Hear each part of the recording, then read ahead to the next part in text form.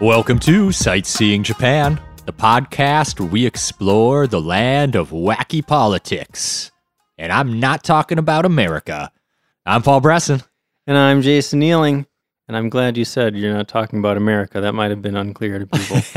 But today we're talking about the 2020 Tokyo gubernatorial election, which took place on July 5th. Featuring 22 candidates. Yep. And first of all, I can't take any word seriously that starts with goober. That's a silly word. It's a goober. Why gubernatorial? I don't know. It's silly. But a gubernatorial election is an election for the seat of governor. So we're talking about the election for the governor of Tokyo Prefecture. Mm-hmm. And this is a really important position in Japan because, of course, Tokyo Prefecture is by far the most populous prefecture in Japan. It's got tons of people. It's the home of the capital of Japan. And Tokyo has been called the world's largest metro economy. Tokyo consistently ranks among the top 3 cities in global surveys that measure power, innovation, and competitiveness. So this is like an important place. Tokyo's got it all. Yeah. So the seat of governor is a serious position that can even influence things on the national level. Absolutely. Also, before we get too deep in here, I want to say that this episode was requested by our fan Melissa from Italy. Thank you, Melissa. Yes. Love the request. Love always getting the comments. Yeah. Thank you. Yes. This was a fun episode to research. More bizarre than I expected, even. And we'd heard about this election, and we'd even talked briefly about it, but I never really thought that hard about doing an episode about it until it was suggested. Mm-hmm. But I'm so glad now that we're doing it. Me too. This topic might not seem as travel or sightseeing focused as most of our episodes, but I think, learning about this kind of stuff can provide some cultural context that can really enrich your experience if you decide to take a trip to Japan. Absolutely. And some of these candidates, as you'll see, have strong opinions about foreigners. Yeah. Which could possibly affect tourism in Japan. Yeah. Yeah. Politics might not seem like that interesting of a topic at first glance. And frankly, as an American, I'm totally sick of hearing about politics. But trust me, this is going to be an interesting episode, even if you hate politics. Because things got super weird in this election. Yep. Did I mention yet that I saw it described as a circus by the media? Yes. Some candidates view it more as a marketing opportunity than a serious political campaign. Yeah. And some of these candidates they're pretty out there. So let's talk a little bit about how this selection works, like why it was kind of allowed to get so weird. So the governor is directly elected for a 4-year term. That means it's just normal citizens voting. There's nothing like an electoral college or anything, no representatives voting for people. It's just people voting directly for the candidates. And the reason things got weird this year is because pretty much anyone can become a candidate. So what does one need to become a candidate for governor? It's pretty simple.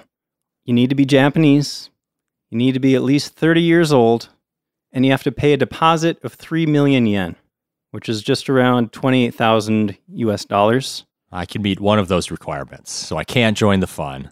That's too bad. And if you get more than 10% of the votes, you get that deposit back, too. Okay, that's cool. Mm-hmm. But you might be asking, why would anyone spend 3 million yen to enter the race if they know they have zero chance of even getting 10% of the votes? It's a lot of money just to see your name on a ballot. Yeah. But you get a lot more than that. So every candidate in the election gets several minutes to broadcast whatever message they want on the national broadcast station, which is the NHK.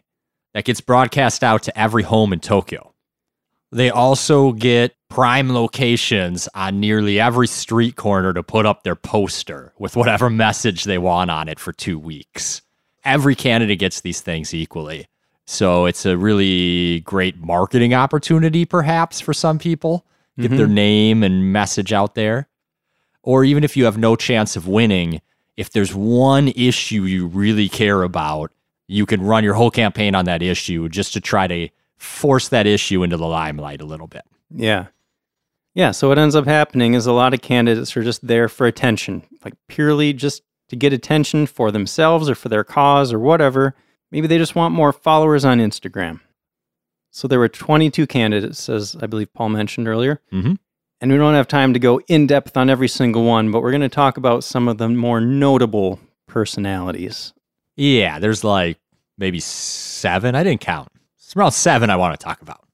I don't remember how many I have in my notes, but there's some interesting people. Yes, for sure. But before we get to that, let's talk briefly about how the government in Japan is structured, just to give you an idea of how this is all set up.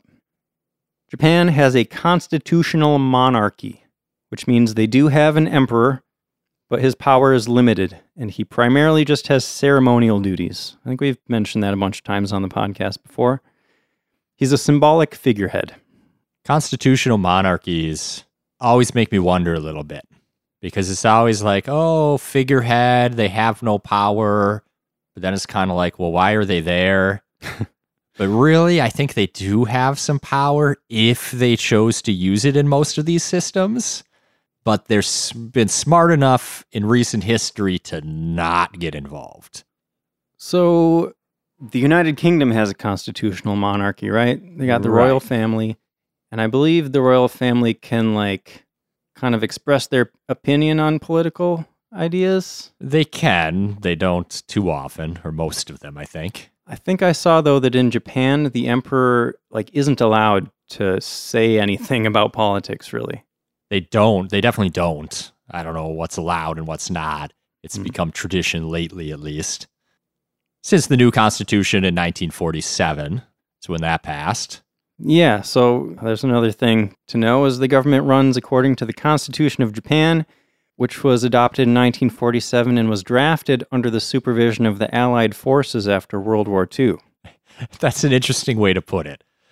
Your constitution was drafted under the supervision of the army occupying your land. That's what I read. How else would you phrase it? No, I mean, I guess that's how it is. Yeah. Also, Japan's been super successful since then in a lot of ways. Yeah, but there are a lot of people now that are pushing to change that constitution. At least parts of it, yeah. Yeah. But Paul, did you know that that is actually the oldest unamended constitution in the world? I didn't know they've not amended it at all. Yeah. Interesting. Yeah.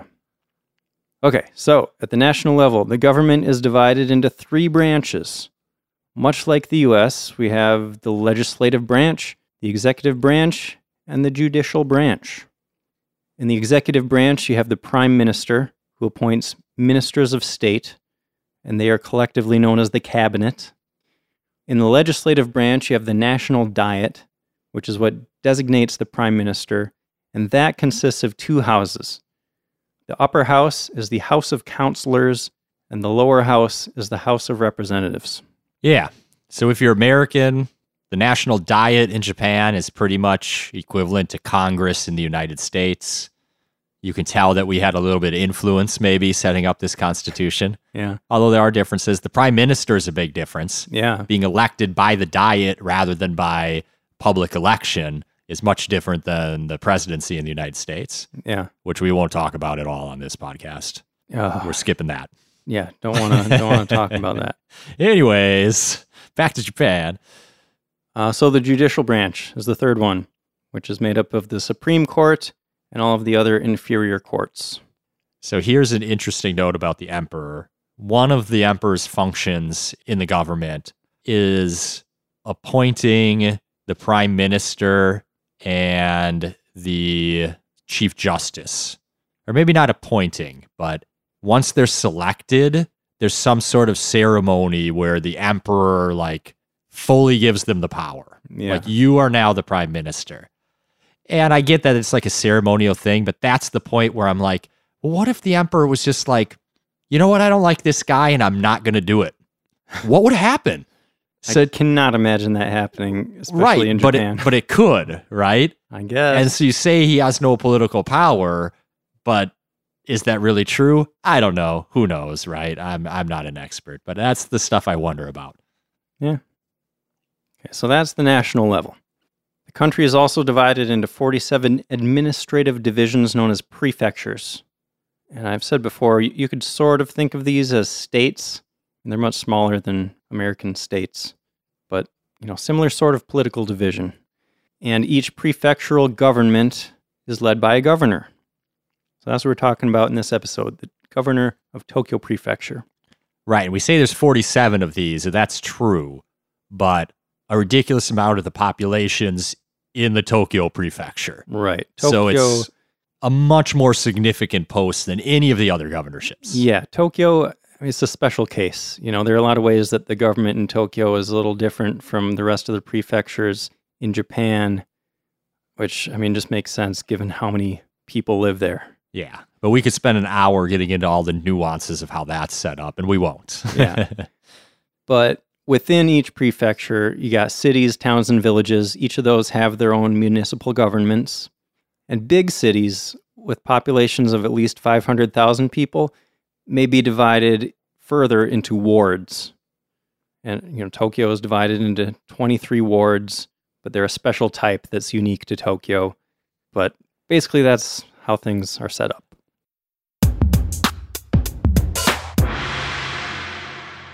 All right, now it's time for the fun to begin. Let's start talking about the candidates. Yeah. So I was thinking we'd start with the most popular candidates, the ones that got the most votes, and kind of work our way down. Yeah, and we keep saying, it's crazy, it's wild, it's a circus. Some of these candidates are really boring, which is like totally politics, right? Yeah. But then there's the ones that are wild, and we'll see, it's all over the place. Yeah, the craziest ones, of course, got the least votes, but maybe not the least amount of attention. Yeah.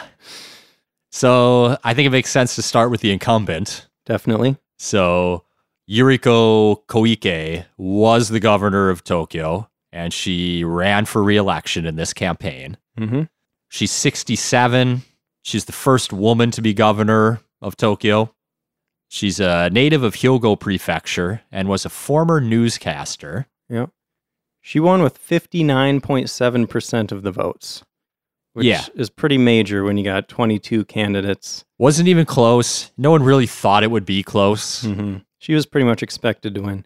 Yep. And the number of votes that she got was actually the second largest in the history of Tokyo gubernatorial elections. 22 candidates and you get about 60% of the vote. That's pretty impressive. Yeah. So she is a conservative nationalist and was Secretary General of the Diet Members Committee of Nippon Kaigi, which is the country's biggest right-wing organization. But she actually ran as independent in this race. Yep. She graduated from Cairo University and speaks English and Arabic. Yeah, I thought that was interesting. I can't imagine that that's very common in Japan to be able to speak Arabic. So she's credited with quick measures amid the coronavirus outbreak to help the city. Mm-hmm. Yeah, two of the big issues in this race was coronavirus, of course, and what impact that would have on the Olympics. Yes. She's also very good at playing the media game. She gets a ton of media attention. The media really seems to like her and be on her side in a way. I got that impression too. She was very visible, and it sounded to me like she was just good at doing the politician thing, like having answers to all the questions, even if they aren't necessarily the greatest answers. They're just like what politicians are expected to say, Yeah. So I guess maybe that leads into some criticism of her.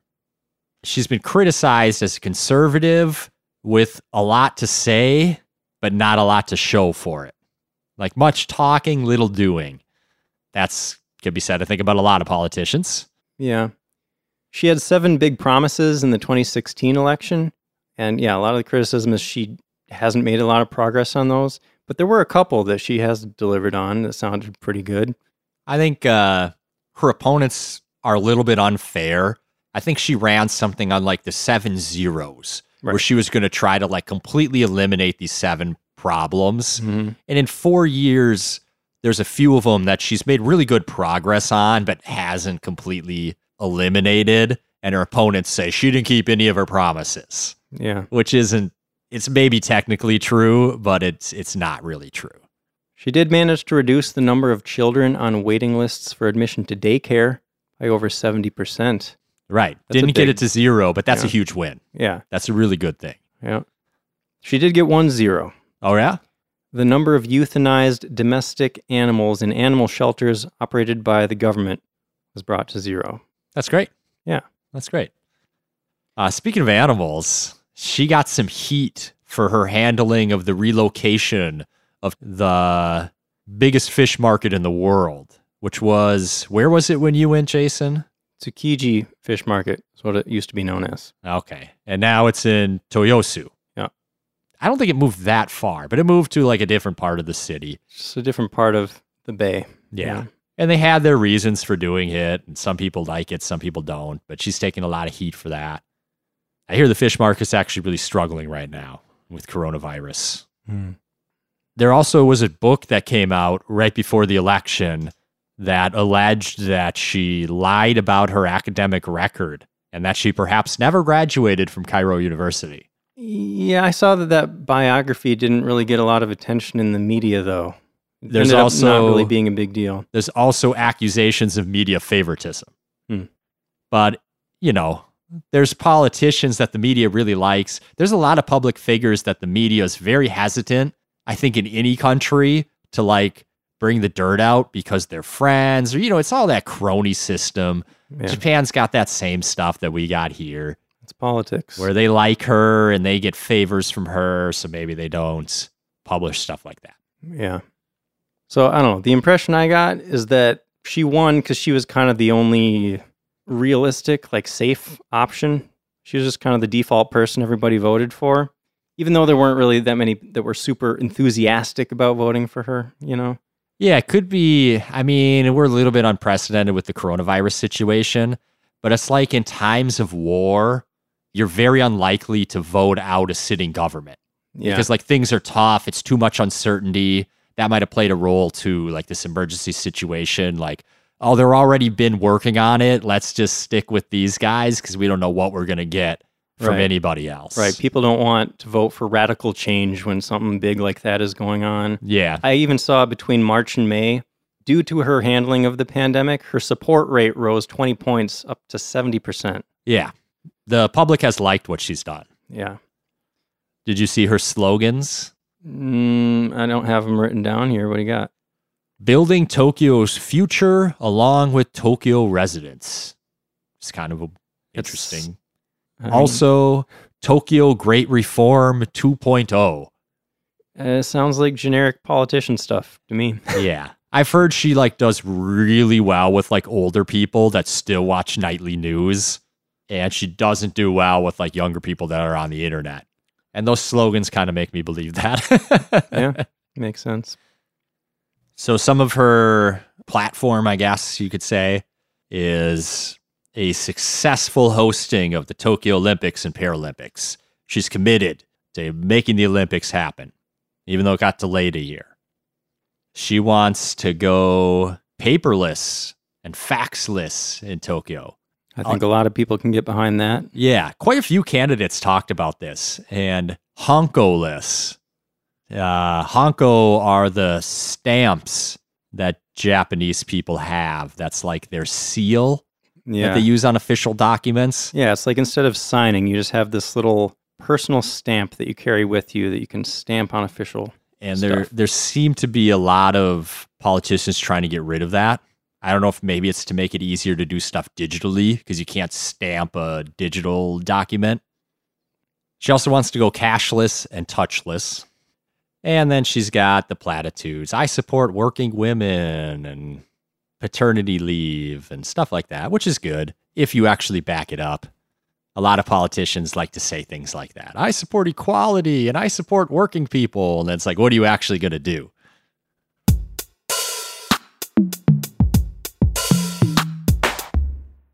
So who's next? Second place was Kenji Utsunomiya.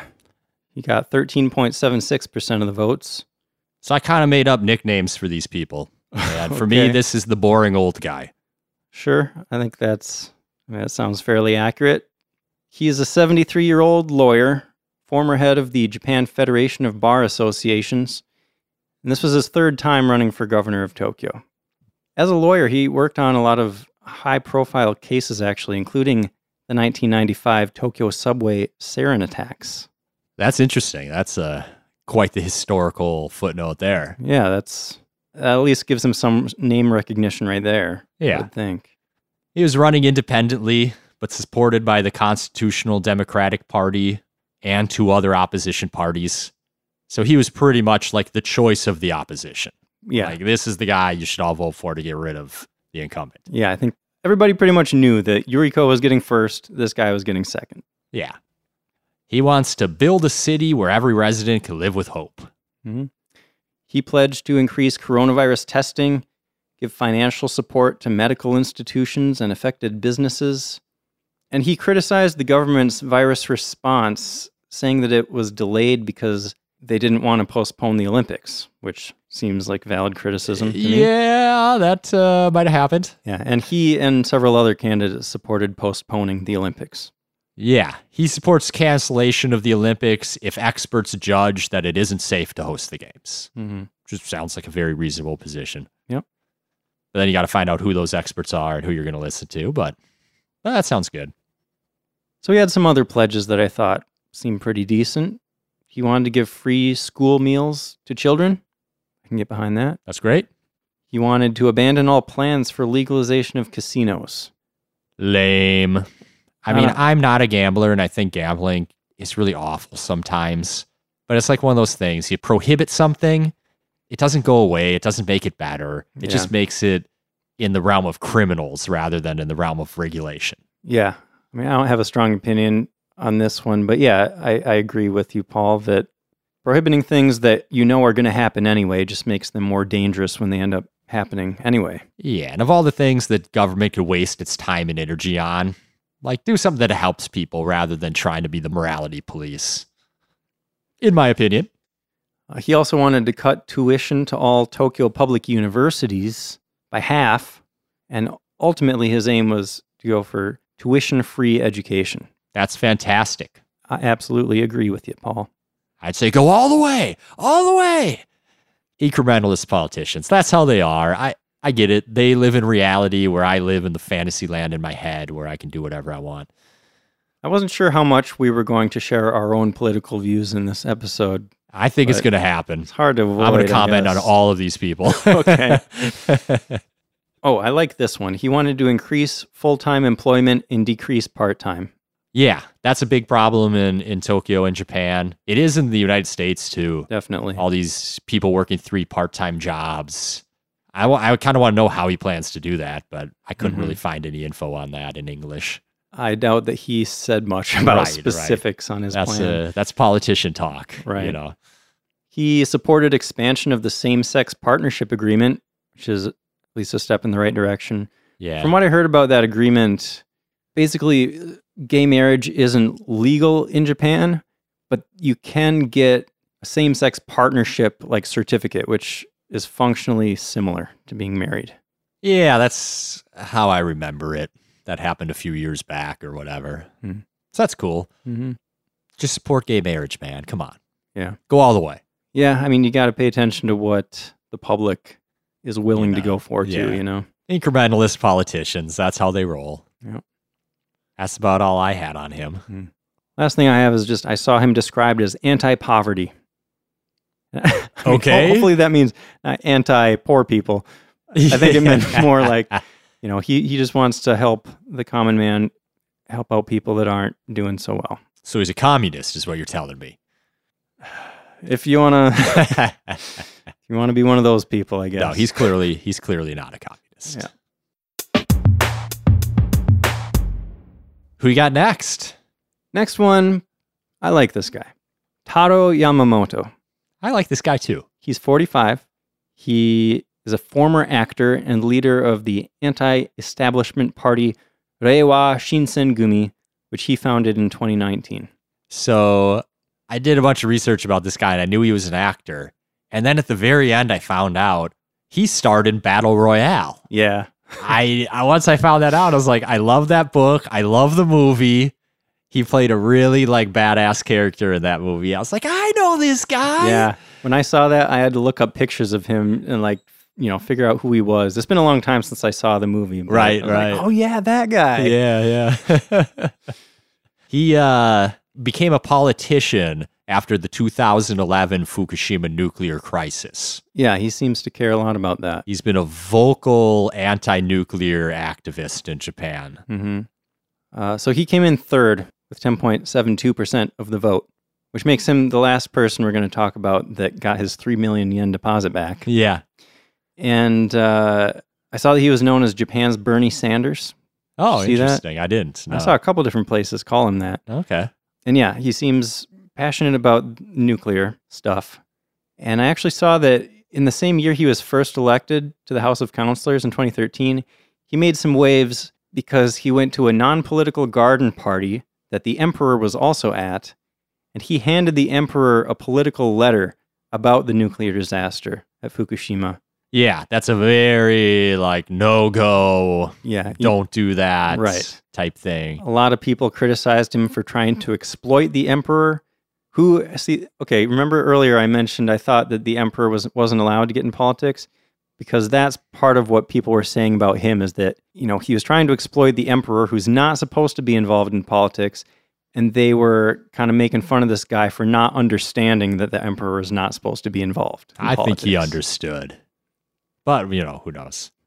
I thought a really interesting note is his party made history when they recently secured 2 seats in the upper house election, and both candidates were disabled people. And they were the first disabled people elected to the upper house in Japan. That's cool. Yeah, a big part of him and his party's platform is support for disabled people. And they really put their money where their mouth is on that one, running Nice. those candidates and winning. Yeah, So that's really cool. that is cool. And his hobby is surfing. Just a cool guy, former actor. He goes out surfing. Yeah. So as for the Olympics point, he wanted to cancel the Olympics. Yep. And he wanted to give 100,000 yen to all Tokyo residents. He is Bernie Sanders Yeah. That's because of the coronavirus pandemic. He wasn't just trying to give money away. It was Right. support to like get through these tough months. it was a relief measure. But that's what, like $10,000? $1,000. 1,000? Yeah. Okay. That's okay. Yeah. But he also said he wanted to provide secure jobs to the quote, lost generation, which refers to people who graduated during and after the mid-90s, because that was when Japan's economic bubble burst, and people getting into their adult lives at that point were having a rough time. I can imagine how that goes. Yep, we're kind of in the same situation. So, yeah, a little bit similar there. He also wanted to support same-sex partnerships and ultimately legalize same-sex marriage in Japan. So there you go. At least he has a goal for the end game. Yeah, he's clearly saying that's where I want to be. Yeah. But he understands I'm probably not going to get there tomorrow. Mm-hmm. And he wanted to provide more services to support foreigners living in Tokyo, which is, it stands out given how conservative Japan is still. Yeah, he wanted to make it more stress-free for foreigners to consult with authorities. Like in Japan, it can be kind of hard, I think, as a foreigner to like go to the police or go to the government for certain things because, you're not Japanese or whatever. I don't know. Yeah. But he wants to make it a more welcoming, friendly place. That's great. Yep. Maybe I'm biased because I'm a foreigner, though I don't live in Japan, so I'm not that biased. Yeah. So he's a cool guy. Seems like it. Trying to help you. He seems like he's seriously trying to just help people, Yeah. as far as I could understand. Yep. So who you got next? Fourth place with 9.99% of the vote. Oh, that must have hurt. Being just below the threshold to get that 3 million yen back. Yeah. But this is Taisuke Ono. He was the youngest vice governor in Japan when he took office in Kumamoto Prefecture in 2012 at age 38.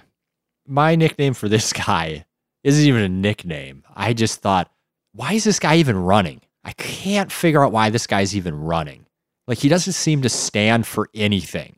Just kind of generic. He just criticizes saying the coronavirus response was awful. And his one thing is like, we need to open Tokyo back up quicker. And that's like all I got. He doesn't seem to like have a lot of positions about anything. Yeah, I don't have a ton of notes about him. It didn't seem like there was much that notable about him. His slogan is open up Tokyo. Yep. He pledged a quick recovery of the economy after the coronavirus. His one interesting thing that I found he was running on was to unite all private and public subway companies and provide a more efficient underground transportation system in the capital. Yeah, and I mean, that sounds like a good idea. It sounds like a good idea, but is he going to privatize all of them? Or is he going to make them all public? I mean, there's different ways you could do that, and that would make a huge difference on how much I think it maybe would be good or not. Yeah, that is a good question. It's maybe easier to say than actually do. Yeah, like it's the kind of thing where citizens might think, oh, that sounds great. Like it'd make it much easier for me to get to work in the morning, not having to switch between all these subway lines. But yeah, people might not think about how are we going to get there? What does that really mean? Yeah. Well, it's an interesting idea and a good thought, I guess. Yeah. That's like it. That's this guy. Yeah. I saw that he was another one that supported expansion of the same-sex partnership agreement. Okay. And, it seems like most of the popular candidates support that, which I think is good. The LGBT community still has a long way to go in Japan, but it seems like they've been gaining more and more attention and support in recent years. So they certainly have. They've come a long way in like last 10 years. Yeah. We'll get into some people that think otherwise shortly here, I think. We're starting to get close to I think the very next person on my list is, we're starting to get to the real characters out there, right? Yeah. So who do you have next? My next one is Makoto Sakurai. Okay. My nickname for this guy is the scary one. This guy scares me. Okay. The first thing I have in my notes for him is unabashed racist. So did I say he came in fifth? He had 2.92% of the votes. Yeah. Which is, that's not a lot, but it's kind of alarming that many people. It's alarming once you realize what this guy's all about. Yeah. So, like I said, racist. He openly advocated for the expulsion of Koreans and other non-Japanese people from the country. Yep, he's the founder of the anti-foreign activist group, Zaito Kukai. His slogan is Strong Japan, which is also scary once you know his views. Yeah. Like, sounds very authoritarian. Yeah. Some of his signature pledges: no monthly compensation for the Tokyo governor, which kind of is like, okay, cool, but it's kind of like, well, what if like a normal person ran for governor? They probably would need some sort of, maybe you should just pay them like a reasonable salary rather than none at all. Yeah. I don't know what they currently make. He wants to lower certain taxes. Yeah. So I saw he advocated for abolishing the consumption tax, which is kind of a lot of different taxes, including like sales tax stuff. But the funny thing is the Tokyo governor has no authority over that anyway. Right. So did he just not know that? Or I don't know. It's what he cares about. So he's Yeah. going to talk about it, even Yeah. though he couldn't do anything about it. He supports the removal of all welfare support for foreign residents. Ooh. That's a issue that gets a lot of talking about in America as well, Yeah. even though it's less of an issue, I think, than people think it is. In Japan or America? Both. Like in Japan, what are foreigners 1% or less of the population? Like how many of them could be like sucking their welfare dry? Yeah. It just doesn't seem possible numbers wise. I agree. It seems like the kind of issue that certain politicians like to use to get people all riled up. But if you really look at the statistics and like how much money is going towards that, it's like negligible. It's what we call a dog whistle. I'm racist, but I'm not going to say an openly racist thing. I'm going to say a thing that lets you all know that I'm racist without using a slur. I don't know. He didn't seem to be trying to hide it very much. Not in He was some, racist. not in some situations. Yeah. This guy. That's about all I had on him. Me too. He scared me. Yep.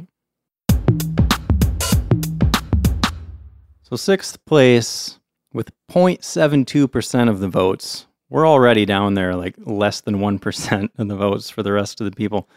But this guy is Takashi Tachibana. The conspiracy maniac. That's a good nickname. He might have some good points, but he's also a maniac. Yeah. And this guy's scary too. Yeah, so he leads a single-issue party that he founded that vows to crush NHK, Japan's public broadcaster. Yep. So just to give a little background on NHK, everyone in Japan that has a TV has to pay a license fee that goes to the NHK so that they can pay to broadcast all this stuff to the entire country. And his party wants to abolish that. They say that only people who watch the network should have to pay. Which, I don't know. That actually kind of reasonable. Isn't super unreasonable. I get why they do it the way they do it, though. Like, we have national public radio and stuff here, and that comes from the government, or a lot of their funding does. Not everyone listens to it, though, but it really is a useful thing to have in your society. Yeah. Even if every single person doesn't listen to it. Mm-hmm. So I can see the argument going both ways on that. Sure. It sounds reasonable when he says it like that, though. Yeah, but the funny part is that he used to work for the NHK. Yes. He was a project producer and an executive assistant to the chairman of the NHK from 1997 to 2005. Yeah. And he leaked information about the NHK's accounting scandals to a Japanese tabloid, which led to him retiring from the NHK. So he's actually a legit whistleblower who called out real wrongdoing in the company and got blackballed for it. But now he's just got a personal vendetta. He certainly does. But the NHK does seem kind of like shady in a lot of ways, too. They're a little bit like maybe too much a tool of the government. They're also seemingly corrupt in some ways as well. But here's where he gets crazy, though. In 2009, he suggested genocide as a means of population control and maintaining global peace. Yeah. Do you have the quote? Yes. Okay. He's quoted as saying, "Let's just say that we should practice genocide against a race that reproduces like an idiot. And people who are reasonably intelligent should be allowed to live, while the rest should be slaughtered." I don't think I'm with you there, buddy. Definitely not. And it's like, you're so wrong. Like, there's no group of people that's dumber than other groups of people. All groups of people are dumb, in my opinion. We're really hearing Paul's opinions on this episode. Yeah, they're coming out. But like, wow, okay. So you're going to slaughter people, and then you're going to be the judge of who's smart or not. What if you're actually dumb, but you think you're smart? You know, like, It's pretty awful and arrogant thing to say. Yep. He also publicly acknowledges that he's bipolar. Yeah, I saw he suffers from bipolar and schizophrenia, at least in one article. I didn't see the schizophrenia, but who knows? Yeah, I mean, either way, that kind of makes the whole thing a little sad, you know? It's probably not good for your mental health to become a whistleblower and then get blackballed from your company and all that stuff. I'm sure. So another really interesting note is that in April, he was indicted for illegally disrupting the NHK's business because he shared personal information about some subscribers online, apparently. Mm-hmm. He's also accused of intimidating a member of the local assembly in Tokyo. Yeah. And his trial is yet to begin. Yeah. So are they coming at him for being a whistleblower? But he also seems legit crazy, so maybe he really did do bad things. I don't know. But what an interesting guy, right? Quite a character. His slogan was "Smash the Corona-induced self-isolation and self-restraint." Yeah, that's an interesting one. Yeah. Is he an anti-masker? I don't know. I mean, that sounds like it, but I didn't see anything else specific about that. I do have some other signature pledges, though, that I thought were interesting. Oh, he's got some interesting ones. Yeah. He's got ideas. He does. He does. So he said he wanted to reduce traffic to zero. Yeah. What does that mean? How? That means... no cars on the roads? Yeah. More trains, less cars, maybe? I don't know. I liked this other part, though. Maybe these probably go together. He said he wanted to introduce a no-ticket barrier transportation system. Yep. So nobody needs tickets, and they're not going to have those gates that you have to pass through to get to the train. Anybody can just get on, get off a train, go wherever. You know what I just realized, though? What? It's kind of funny that when he's talking about the NHK, you should only pay if you watch it. But then when he's talking about the trains, oh, we're just going to pay for it out of everybody's taxes. It is. And then if you want to use it, use it. If you like, it's not good reasoning there. Yeah. Or not consistent reasoning, I should say. Right. Another thing that I saw, couldn't figure out exactly what he meant by this, but it sounds cool. He wanted to build VR live infrastructure. Yeah, Now, I saw that too. I'm wondering if he's talking about augmented reality sort of thing where, they can project 3D images onto the world around you. Yeah. That must be what he's talking about, right? Yeah, I don't know. I just imagined put on my VR set, I'm in the office now, but I don't actually have to go to work, or I don't know. Yeah, maybe. Yeah, I wasn't sure what he meant by that. Sounds cool, right? It does. He also wanted to hold the Olympics remotely. Yeah, that's a really interesting idea. That's kind of a funny mental image for me. No offense to anyone, but I feel like the Russians would probably cheat. No, this is 100 meters, I swear. I don't know. He wants to abandon paper textbooks. Sure. Good. As long as they don't charge you $150 for the digital one like they do for the paper one. Yeah. He wants English as an official language. Yeah, I thought that. It's hard to get details on these, but is he saying we want Japanese and English to be official languages of Japan? That would be my guess. It's got to be, right? Right. You can't be trying to get rid of the Japanese language. Well, this guy, who knows? Yeah. He's in favor of promoting Tokyo as a diverse city, whatever that means, right? Yeah. But he's strongly against an increase of foreign labor in Japan. So those two seem contradictory. Yeah. I don't want foreigners here, but I want to pretend like we're very diverse. It does seem contradictory. His craziest idea, though, is that he wanted to legalize marijuana. In Japan, that's crazy. I'm joking. I'm for legalizing marijuana, for the record. Absolutely. I just thought that was interesting that I saw Just that. like with casinos. Let's not waste our time policing morality, people. Yeah, like some of the stuff he says, just to give a little background, Japan is very hard on drugs. Oh, don't bring drugs to Japan. Just don't. Don't do it. Yeah, so it's kind of surprising that anyone would even mention legalizing any kind of drug in Japan. Sometimes it makes me wonder if this guy actually cared about getting votes or not. How would it benefit him to say that, Well, when you're tracking to get 0% of the vote, even just getting the stoner vote would help you. And I guess, if you don't have any hope, may as well just get all your ideas out there, right? I bet at least 5% of the people in Tokyo enjoy smoking weed. Pulling Probably. that number out of my butt, but that's my guess. Yeah. Still wouldn't make me vote for a crazy genocide guy like this, but Yeah.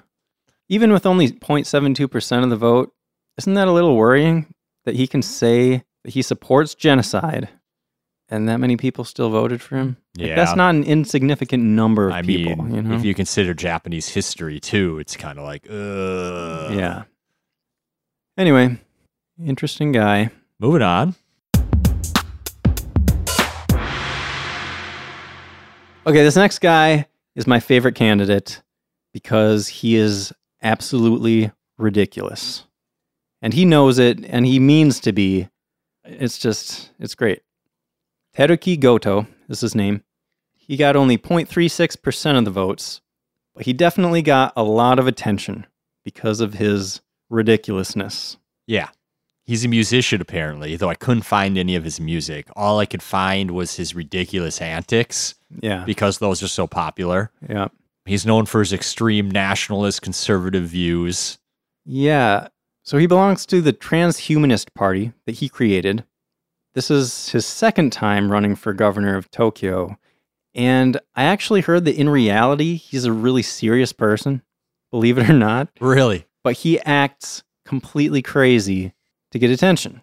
Yeah, he is very well known for needing to be censored on TV because he uses a lot of words that describe various reproductive organs. Yeah. Last time he ran, in 2016, over 10% of his speeches on TV had to be censored for language. Yep. And this year, you could probably say he went even further. Yeah. He caused a big stir because in his election video or his message he got to send out on NHK, he appeared wearing a dirty diaper. Mm-hmm. Paul, if you don't mind, I actually kind of wanted to describe his election videos. Dude, did you watch it with subtitles? Yes. Yeah, me too. Okay. So before we get into this, let me just put out a quick warning here. As we already mentioned, there's going to be a lot of obscene language here. Okay? Not safe for work. Yeah, Put your headphones on. Like, seriously, this is... I can't overstate this. I'll give you a second. If you have kids listening, cover their ears. Save the podcast for when you're alone or something. That being said, I don't think what he says is like obscene or like awful. It's just like words that we don't say in polite company. I'm just going to say the things that he said on TV were things that you would never expect to hear on TV. Right. I don't know. I think we gave everyone enough warning now. Hit us, Jason. Okay. So to start off, both of these videos that I'm going to describe, in both of them, there's like an announcer that's introducing him. And they introduced him as, quote, principal of Cherokee School, guru of Cherokee religion, charismatic, revolutionary, patriotic, savior, God, pervert. Okay. Yeah. Okay, so we got the diaper video, right? Yep. He gets on camera, and he's wearing clothes at first, but he immediately strips them all off to reveal a dirty diaper, and he sings a song called Eat My Shit, Government Authority, where all of the lyrics are basically just that over and over again. It seemed to me like an artistic protest of censorship. Yeah, in a way. You could think of this guy as he just does performance art. You could think of it that way. Yeah. So, he's got this diaper. That's all he's wearing. He stands up on the chair and spins around, talking about how in 2016 they tried to censor his broadcast after he had saved 10 years for his 3 million yen deposit to enter the race. I thought that was funny. Yeah. And then at the end of the video, he took off his diaper and put it on his head. Yeah. So that's fun. Like there wasn't actually poop in the diaper. Yeah, it was a diaper with like a little brown paint on it to make it look like a poopy diaper. Right. And at the end, when he takes the diaper off, he's sitting in the chair behind the desk, so there's like there's no nudity. Yeah. He's shirtless the whole time, mostly. Right. But okay, so that's one of the videos. The other video I saw, he comes in a suit and he starts yelling. Like he's super animated, super passionate. And he basically gives a long speech about how we don't need nuclear weapons. We need a lot of sex. That's what's going to save the world. So here's a quote. We don't need nuclear weapons. Instead of a weapon that kills people, we need a dick that creates people. Stop holding guns. Let's hold dicks. If you grab a dick, you can grab world peace. he likes talking about genitalia. He really does. Yep. Then he suggests that world leaders, instead of sitting around talking, they should sit in a circle and shake dicks. Because shaking hands is old-fashioned. He says, no more nuclear deterrent force. We need a dick deterrent force. Instead of launching missiles, we should jerk off because as soon as you climax, you feel listless and don't want to fight anymore. He's got a good point. If we keep jerking off, war will never happen. This is the safety equipment we were given by God. I saw that there was a proposal, I don't remember, decades ago by a philosopher, and he proposed it to his friends in the U.S. government. And he said, if the president ever wants to launch nuclear missiles, he will have to kill somebody with a knife before he can press the button as like a deterrent. So like they don't do it unless they're 100% serious. Where did you say you heard that? I read it on philosopher Reddit or something? Yeah. I feel like I heard something like that too, where there was this idea that like the key to launch a nuclear missile would be inside a human person. Yeah, you had to like cut them open to pull it out. Yeah. And his friends in the government were like, well, that's awful. He might not want to launch the nukes then. And the guy was like, well, that's the point, guys. Yeah. So yeah, Teruki Goto says he wants a new world government based on promoting ejaculation. Maybe that should be the president's got to rub one out and then see if he still wants to launch. Perhaps. Oh, God. I guess you would get along with him, Paul. I hope my parents don't listen to this episode. And I mean, that's not the end. He just goes on and on with this idea. He talks about how masturbation can get rid of anxiety, stress, bullying. He talks bullying? Yeah. Hey, nobody wants to bully if they're so relaxed from Are bullies masturbating just all the time. sexually repressed people? Maybe. He talks about how much he respects porn actors because they give us peace. He says the meaning of all of our lives is to come. Okay. I don't know. I almost don't even want to keep reading this, but he says we don't need countermeasures for the falling birth rate. We just need to come inside each other. If you want to have a baby, let me know and I'll provide you with my amazing, strong, and ultimate sperm. So, interesting dude, to say the least. If you want to see the videos, I mean... They're easy to find. Yeah, go on YouTube. You'll find them. Teruki Goto. Yeah. Yeah, I'd recommend watching them. Educational. His slogan is, I'll make Tokyo the world's leading IT and AI city. Which, it's weird. I thought he'd talk about sex or something in his slogan, but, whatever. He also said he wants to make Japan the strongest, kindest, and most interesting country in the world. Yeah. I think he's doing a good job of getting to interesting. Yeah. Some of his platform is interesting. Yeah. He wants to legalize physician-assisted suicide and the right to choose death. I'm 100% behind that. Ditto. The dignity to choose your own death when you're struggling. Mm-hmm. I think should be very important to all humans. I agree. He wants the legalization of polygamy, which is maybe more along the lines. It's like, is he trying to be governor or start a sex cult? I'm not always sure. Yeah. The introduction of I love you as a popular greeting. I'm totally behind that. Yeah, that's cool. That's cool. So some of his stuff was a little similar to other people. He wanted a cashless system. There was another candidate you said that supported that, right? A couple others at least. He wanted to enforce a paperless, honkoless society. Yep. He promotes gender equality. Yep.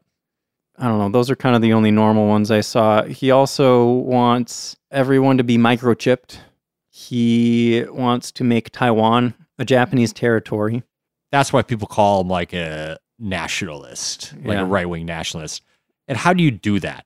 He says it like that, but that means go to war. Yeah. Taiwan's not going to be like, oh yeah, we'll become your territory. Yeah. That means going to war with Taiwan, and that means going to war probably with China too. And you're running for Tokyo governor. How are you going to take over a territory? Yeah. I don't know how his whole masturbation idea works into that plan. Yeah, that one's just crazy. That one I don't like at all. He is for basic income for all. I thought that was interesting. That's awesome. Yeah. That's the future right there. He wants an increase in foreign tourists. Yeah, but at the same time, he wants to limit entrance of foreigners into Tokyo to 50,000 from each country at any one time. Mm-hmm. I don't know if he meant permanent residents or if he meant tourists, because then that's kind of contradictory. I don't know. My notes say limit entrance of foreign citizens to Tokyo, 50,000 per country. I think he meant citizens of Tokyo that are from foreign countries. I'm not sure on the wording of that. Yeah, It could go either way. Yeah. And he wants to prohibit welfare for foreigners. Another one of those guys. Yeah. And he wants to introduce a more complex system to obtain permanent residentship for foreign residents. These right-wing guys, they want the tourists' money, but they don't want them living there. Yeah. You can come in, spend money, and then leave. He also wants to introduce patriotism studies at school. That sounds dangerous to me. Yep. So yeah, that guy. Yep. That's Teruki Goto. The poop diaper guy. He's always going to be known as the poopy diaper guy. Yeah. You know, I saw in his 2016 election, he actually had campaign posters where he's naked. Like he's got one fist in the air and he's just standing there totally naked. Yeah. And then he's got like words across his midsection. Yeah. Yeah. Yeah, I saw that too.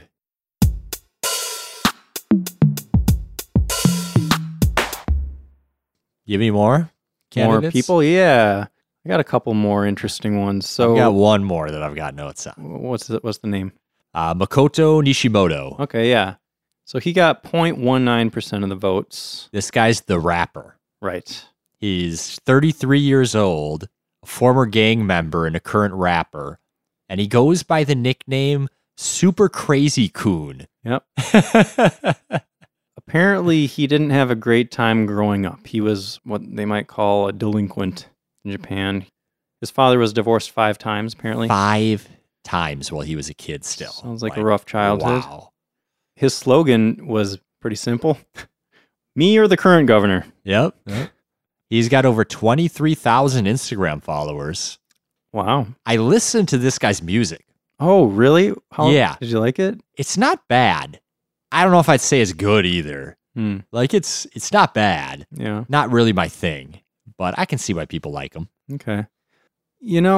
So it seemed like he was kind of attention seeking, he's calling yourself Super Crazy Coon is kind of a wacky thing, I guess, but Yeah. for the most part it seemed like he was actually a pretty serious guy. Like he had serious proposals and stuff. He wasn't making a total joke of his campaign, He does. He's putting forth proposals that no other candidate's talking about. Mm-hmm. Trying to put some issues on the map. So let's get a little bit into Japanese law just briefly here, because I thought this was really interesting. Okay. He is arguing for the relaxation of a law called the Amusement Business Law on Control. So basically what this law says is that any business offering food and entertainment is required to be authorized by a prefecture's public safety commission. And any business in the sex industry or any business selling alcohol after midnight needs to notify the government that they exist and what they're doing. This is also the law that forbids dance in nightclubs with less than 66 square meters. I forgot about that. And prohibits dance in nightclubs after 1 a.m. They didn't already get rid of that part?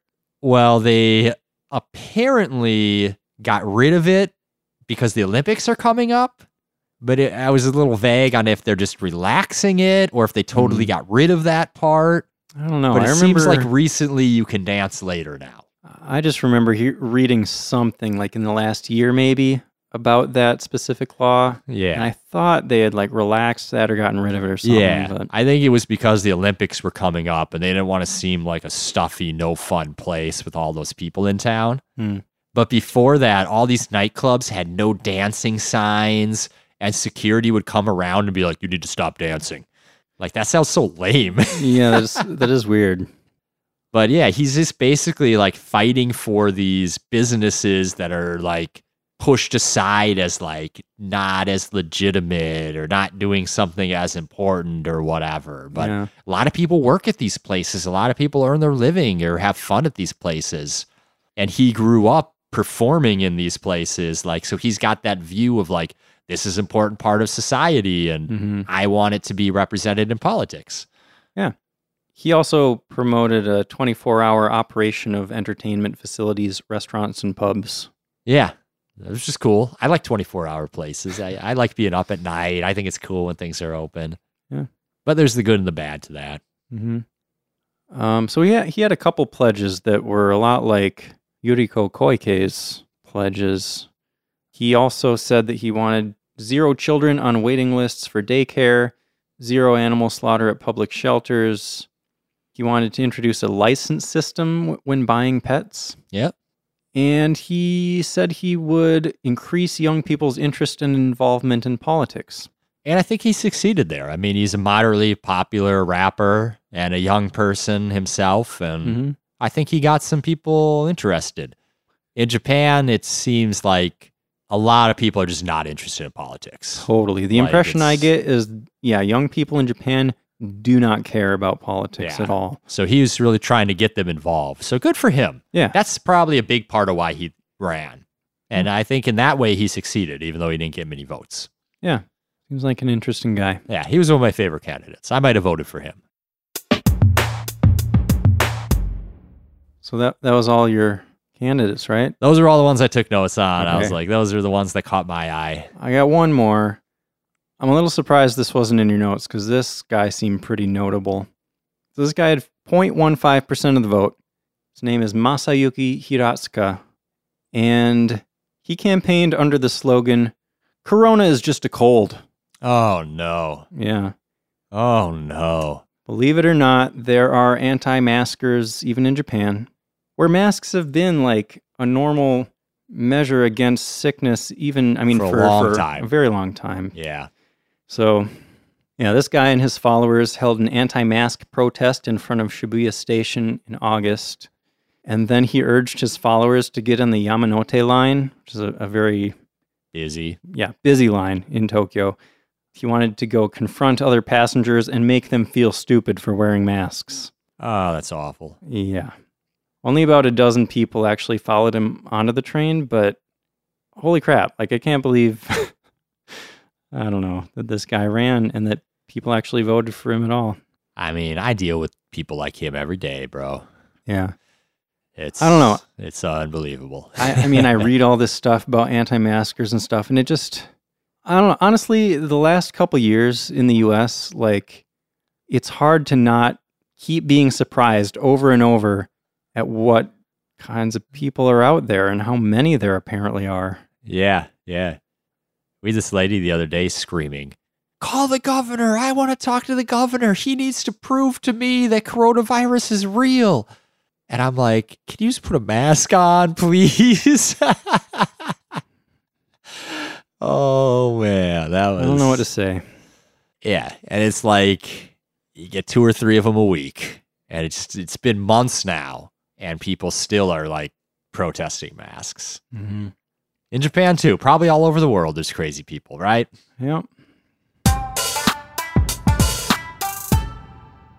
I guess all the candidates. Yeah. Is that the end of the episode? Yeah. You probably all hate me now that you know my politics. Yeah. If one or both of us offended you and you want to yell at us, send an email to feedback@sightseeingjapanpodcast.com. Wouldn't be our first hate mail. Yeah. But, you know, if you can relate and you want to commiserate with us, we'd love to hear from you too. Yeah, the one thing I'm sure about is that politics sucks everywhere. Studies have shown that powerful people Are just awful. they're just not the best people around. All right. Well, It's another long one, but I hope Yeah. you enjoyed it. I enjoyed talking about it. me too. This was an interesting one. Thanks again, Melissa, for suggesting this one. Yes, thank you. Everybody check out our Instagram, SJP Podcast. Check out our Facebook too. We're on Facebook.com/Sightseeing Japan Podcast. Our Instagram is fire, by the way, if you haven't been there. Thanks, Paul. Just saying. I appreciate you saying that. Okay, what's coming up next time, Paul? On the next episode, we're going to be talking about Shirakawa-go. Shirakawa-go is one of my favorite places on the planet. Like, it's one of those places where you look up pictures and you're like, I just can't believe that a place this beautiful exists. I want to go there so bad. You should. Yeah, once Japan starts allowing Americans to come again. Yeah, who knows how long that'll be, but I've been saving my vacation time. Like, I am so ready once you can travel again. yeah. Well, Shirakawa was great. I went there in 2016. Oh, actually, it was on a trip that you and I went on together, and then after you had to go home, Paul had to go back home and work. yeah. That was back when I didn't have PTO, so I was just not making money the whole time I was on vacation. Yeah, that's rough. Yeah. Glad those days are behind me. Yeah, me too. I hope we can take some cool trips together. I bet we will. All right. Well, thanks for listening. See you next time.